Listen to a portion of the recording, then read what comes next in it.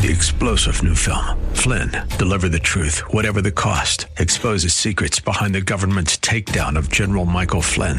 Flynn knew what the intel world had been up to. He ordered the first audit of the use of contractors. This set off alarm bells. He told the truth. He was the most dangerous person for Donald Trump to hire. They had to get rid of Flynn.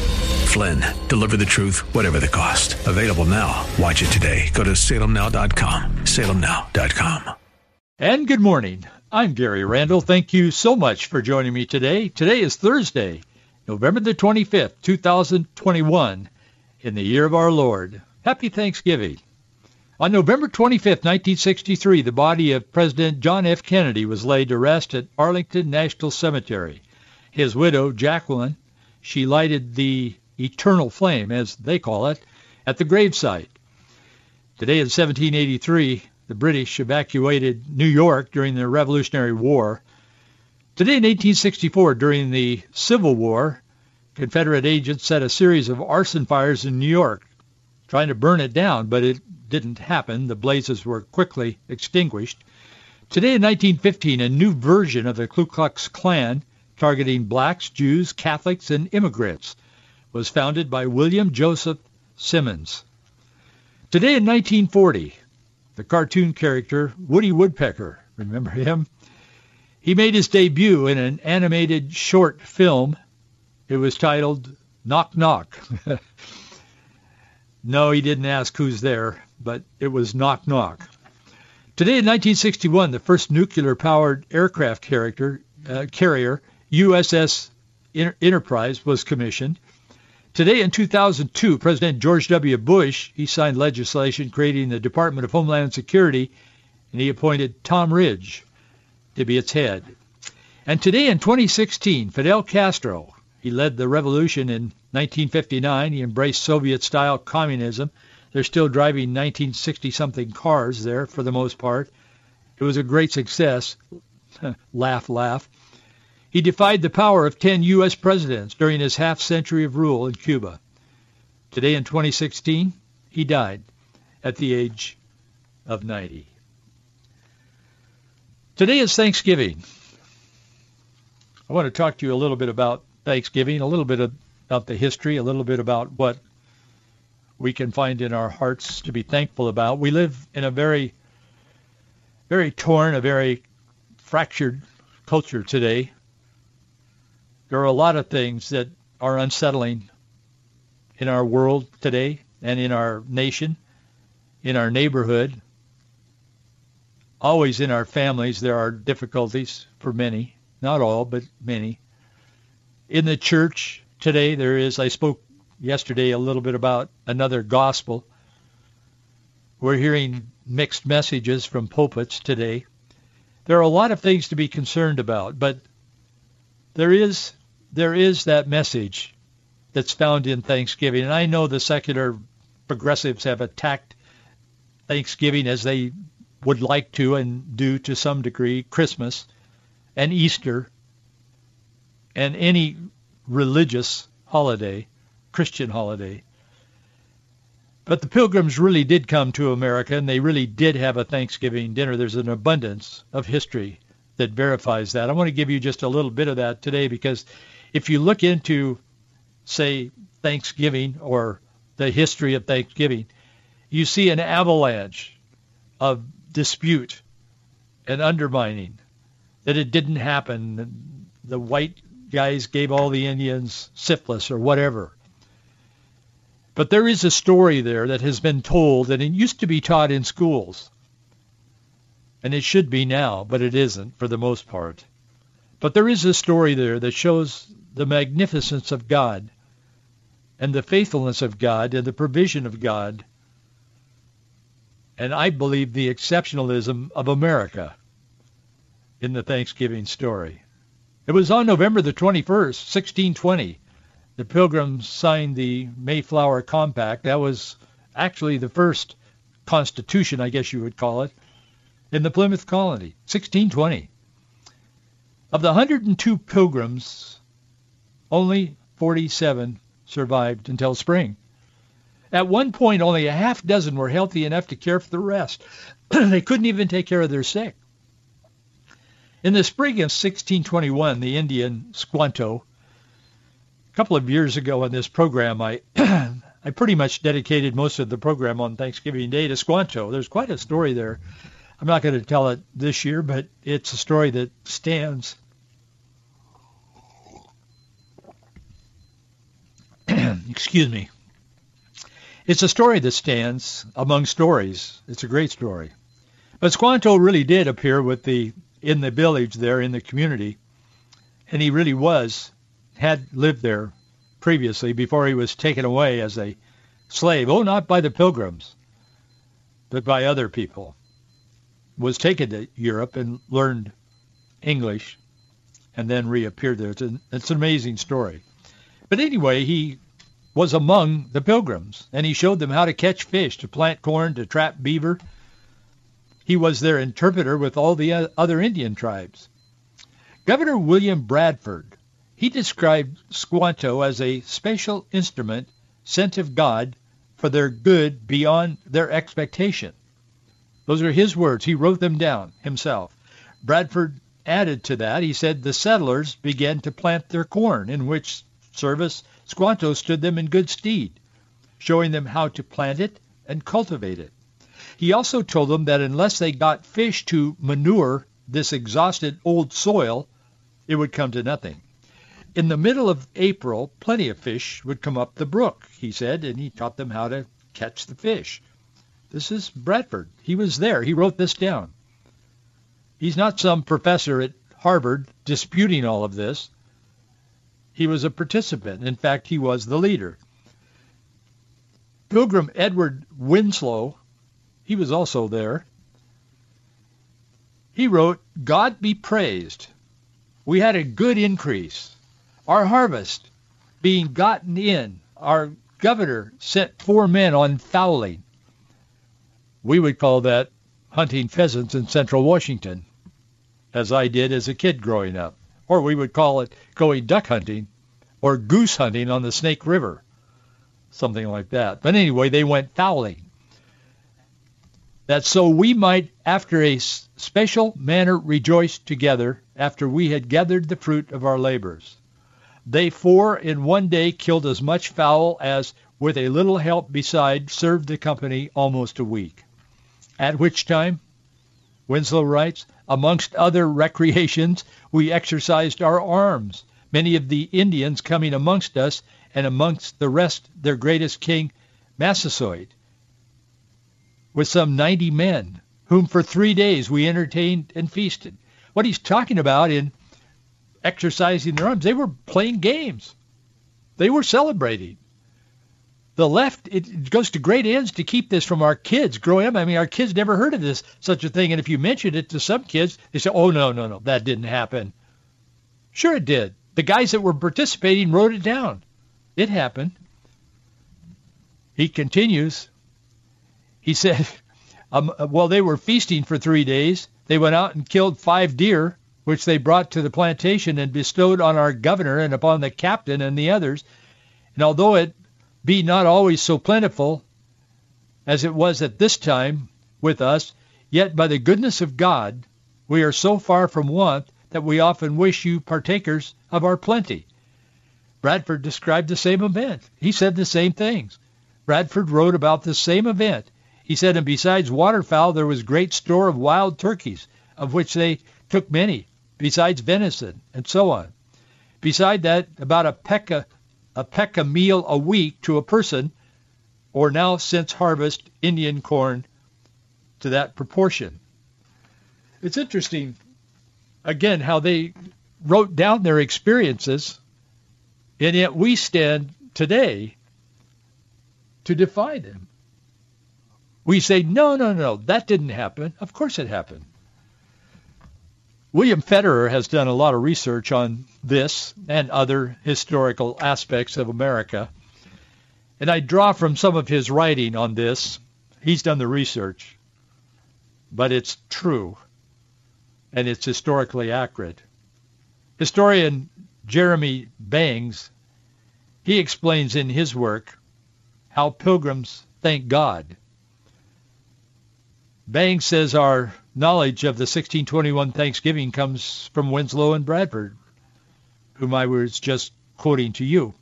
Winslow's choice of words, he says, understood by his contemporaries, implies to us that the Pilgrims gave thanks to God for their preservation and for the plenty that gave hope for the future. Winslow specifically tells us, and he was one of them, that the colonists sat down with their native neighbors and enjoyed several days of peaceful rejoicing together. It is a history with potent symbolism, and it needs neither apology nor distortion. So true. It needs no apology. That's what we did. They are so intent, the left, on making a bad guy out of Columbus and everybody else and the Pilgrims and Jesus himself, as we talked about yesterday. They are so intent on bringing down the traditions and the heritage of America that they will soil and sully anything to advance their cause. But the truth stands. And we need to know this, and that's why we're rehearsing a little bit of our history and what led up to this day. When Winslow described the Pilgrims' intention, he was one of them, after a more special manner to rejoice together after we had gathered the fruit of our labors. He was alluding to John chapter 4, verse 36, and to Psalm 33. The first is that he that reapeth receiveth wages, and gathereth fruit unto life eternal, that both he that soweth and he that reapeth might rejoice together. These people were actually practicing the word of the Lord in their very difficult time. I mean, they barely made it that first winter, for sure. But on November 9th, 1621, 37 new pilgrims arrived from England. They were on a ship called Fortune. But it was not as good a fortune as the pilgrims that were here thought it was going to be. The joy of greeting this second group of pilgrims was quickly dampened when it was discovered that they brought no food with them, no supplies, and they didn't have any money. That's kind of like your favorite uncle showing up at your house and saying, "Hi, I've just been thinking about you so much today. We need to move in with you because we're broke. We don't have any place to stay, and we'll be here for an extended period of time." It's kind of that kind of a thing. I'm sure the pilgrims were thinking, yeah, we love our brothers and sisters from the motherland, but man, I wish they'd have brought some supplies and some food and maybe a little bit of money as well, but they had nothing. This resulted in the second winter having a starving time, is the way they put it, where at this point, each person was rationed at one point in the second year, just 5 kernels of corn a day. Now, that's not much. Attempting to repay their merchant adventures, there were people who had invested in them to go to America. They had financed the trip. The Pilgrims filled the Fortune with 500 pounds of fur, but tragically the ship was captured by French pirates, leaving the Pilgrims in a greater debt. In 1622, the friendly Indian chief Massasoit, he became ill. In fact, they thought he was going to die. The Pilgrim leader, Edward Winslow, he visited and doctored him. This is what the narrative says, the journal. He thankfully regained his health, which contributed to a peace that lasted about 50 years. None of this is ever taught in the classroom as history, but it is history. It's written by the people who made the history. Edward Winslow was especially grateful that Massasoit lived, because the Indian tradition was if a person was doctored, as they called it, if he doctored a chief and the chief died, that person also died. But 2 years after the Pilgrim landing, there was a drought. That would be existential climate crisis. There was a drought, and in 1623, Edward Winslow recorded in some of his chronicles, he said, "Drought and the like considerations moved not only every good man privately to enter into examination of his own estate between God and his conscience, but so to humiliation before him, but also to humble ourselves together before the Lord by fasting and prayer." Their attitude at that time was when things were bad, they would have days of prayer. When things were really bad, they would have days of fasting. And when things turned around, they would have days of thanksgiving. All of it was directed toward God is the source. God was the central theme of these people's lives, coming here to America to establish religious freedom in their lives, their culture, and their families. After the Pilgrims had prayed and fasted after this second winter and this new group of people coming with nothing to contribute, Governor Bradford wrote in his journal, afterwards the Lord sent them such seasonable showers with interchange of fair weather, warm weather, as though through his blessing caused a fruitful and liberal harvest to their no small comfort and rejoicing. For which mercy, in time convenient, they also set apart a day of thanksgiving.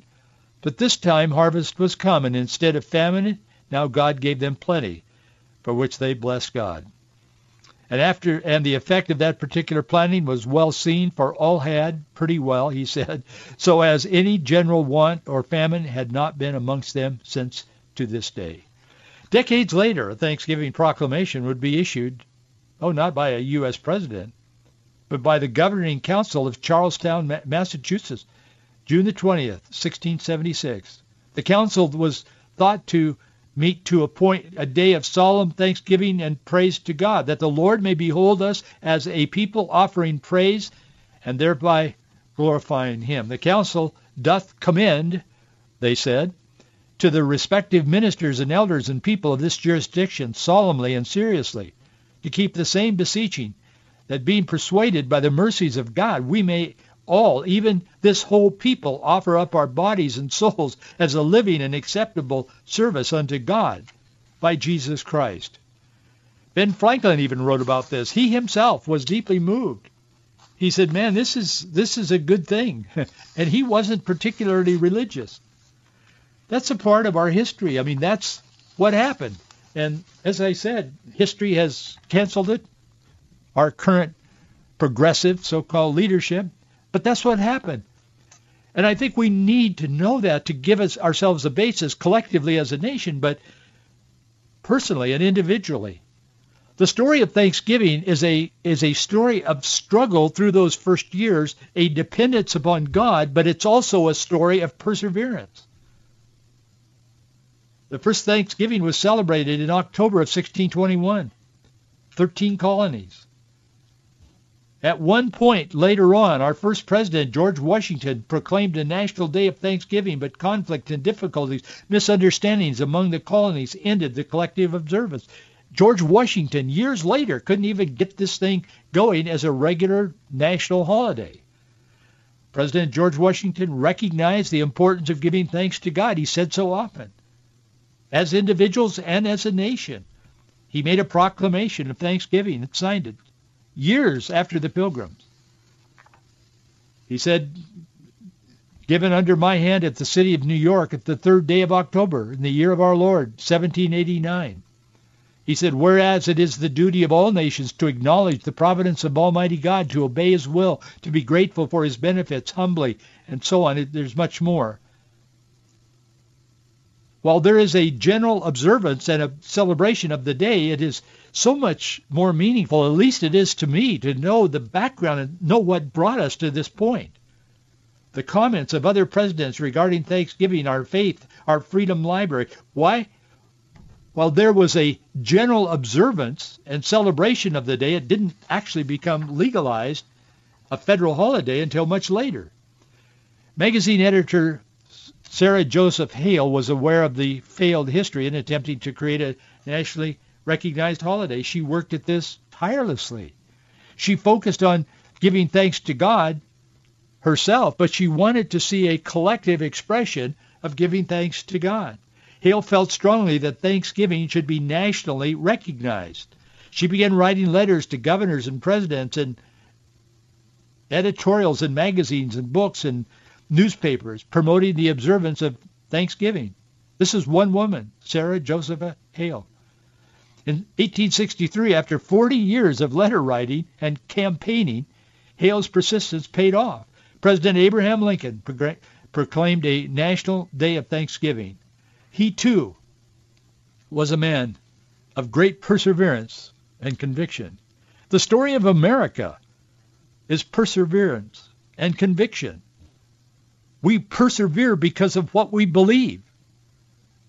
We don't have some Darwinistic kind of worldview where we say, oh, it's just everything that we do is a means to an end, and that end is to build back better or whatever. That isn't what America is about. America is about blessing and honoring Almighty God and prospering and being blessed and blessing others. Even then, though, after Lincoln was convinced this needed to be a national holiday, it took another 78 years till 1941 before Congress made it into a law. Since then, every president has supported Thanksgiving, perhaps not in their heart, but most have from the heart, I believe. Some say the words. It appears they're not into it that much sometimes. I won't get into that today. But it took 40 years of persistence, perseverance, and passion to make Thanksgiving a national holiday. Another 78 for it to actually become a law. And 152 years from when President Washington first proclaimed it as a duty to the providence of Almighty God, the Christian faith is often characterized as a marathon, not a sprint. And this is an example of that. Whether we look back to the founding of this great country, further back to the birth, death, and resurrection of Jesus Christ, the Son of God, or even further back in time, the time of the prophets, we discover perseverance is the key component to faith. It is the key component to seeing God's will and God's plan come to fruition. Do not be weary in well-doing. I can only imagine there are people today, and we're going through difficult times here in America, the pandemic and all of the conflicting medical, information we're getting from Fauci to whomever. I mean, it's confusing. They don't know what they're talking about half the time. I mean, because they keep changing. It's always a new message. And it isn't just the pandemic, but all of this stuff. And maybe this Thanksgiving, because of the lockdowns and all of this, churches closed, or nearly so, over the last couple of years now. Maybe during this Thanksgiving you're thinking, man, I love the Lord, but what am I thankful for? I don't know. But I will tell you something, that perseverance has always been a part of God's plan and God's way. I wish it were otherwise, I would say so, but it isn't. Even back to the prophet Jeremiah, there are so many outstanding examples of perseverance, and I would just encourage you today, be thankful. Turn your heart and your mind and your thoughts away from the chaos that's around us, and it is. I mean, it's there. But just look at God and know that he is in control. Know that he is the God that created all things. Darwin didn't discover anything except perhaps something that God, for whatever reason, created into life as we know it. I don't know, but I do know and believe with all my heart that God created it all, and God is in control. And God has called particularly people of faith to persevere. Don't be weary in well-doing, and be thankful. Be thankful. God has done so much for so many of us. Jeremiah proclaimed God's message of coming destruction of Judah for 40 years. Babylon had laid siege on Jerusalem. The fall of the city was imminent. The things Jeremiah had been telling the people would come to pass were beginning to come to pass. You would think people would have thanked him for telling them the truth. Oh, no. No, they kept taking shots at him. They said, we don't want to hear this. He was even accused of deserting to the enemy and demoralizing the army. In his perseverance to be faithful to God's calling on his life, he was ultimately thrown into a cistern where he stood in mud up to his shoulders, under his armpits. Rather than be put to death, as some were calling for, they rescued him. They took him out of it. They said, give us a message, the leadership. And Jeremiah said, if I tell you, you will kill me, won't you? Besides, if I give you advice, he said, you won't take it anyway. There's a history of people persevering in the message of God's word, of the gospel. A person of convictions knows what he believes, where he's going, and why. History is marked from William Bradford and Winslow and others, all the way to today. History is marked by men and women who persevered, particularly in regards to the things of God. As we give thanks to Almighty God for his teachings and his blessings, let's remember to thank him for the people that have come before us.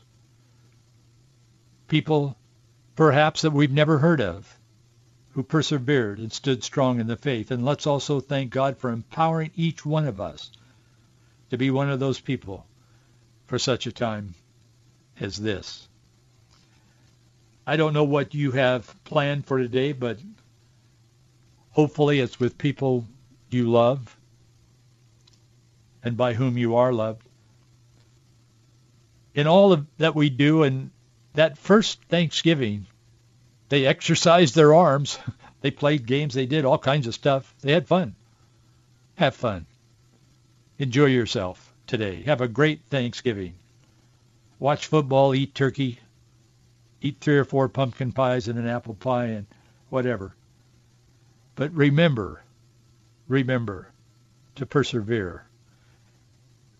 Take your eyes off the world.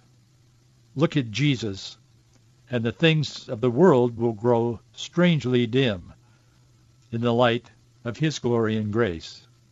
Be thankful. Trust in the Lord with all your heart. Lean not to your own understanding, but in all your ways acknowledge him, and he shall direct your path. We can be thankful for that, regardless of the circumstances in our lives. Thank you so much for being with me today. It's always a pleasure to spend a few minutes with you as Marjorie and I give thanks for God's blessings. Among our thankful comments and prayer to the Lord is a thankfulness to you who support this ministry. Thank you so very much. I am grateful. I am thankful to those of you who stand with us. Thanks for being with us today. Have a great Thanksgiving. Have a great weekend. I'm going to be off tomorrow on Friday. I'll be back live on Monday. Happy Thanksgiving. God bless you. 3-star General Michael J. Flynn, head of the Pentagon Intelligence Agency, knew all the government's dirty secrets. He was one of the most respected generals in the military. Flynn knew what the intel world had been up to. He understood its funding. He ordered the first audit of the use of contractors. This set off alarm bells. The explosive new documentary, Flynn, Deliver the Truth, Whatever the Cost, uncovers the facts behind this scandal. Flynn told the truth. He was the most dangerous person for Donald Trump to hire. I find out the worst enemy that I'm going to face in my life is right here in America. They took my assessment and they wanted me to change it. And I was like, I'm not changing it. They had to get rid of Flynn. With in-depth interviews, archival footage, and never-before-seen personal records of the man behind the headlines. I just felt like I was drowning. Flynn, Deliver the Truth, Whatever the Cost. Available now. Watch it today. Go to salemnow.com. salemnow.com.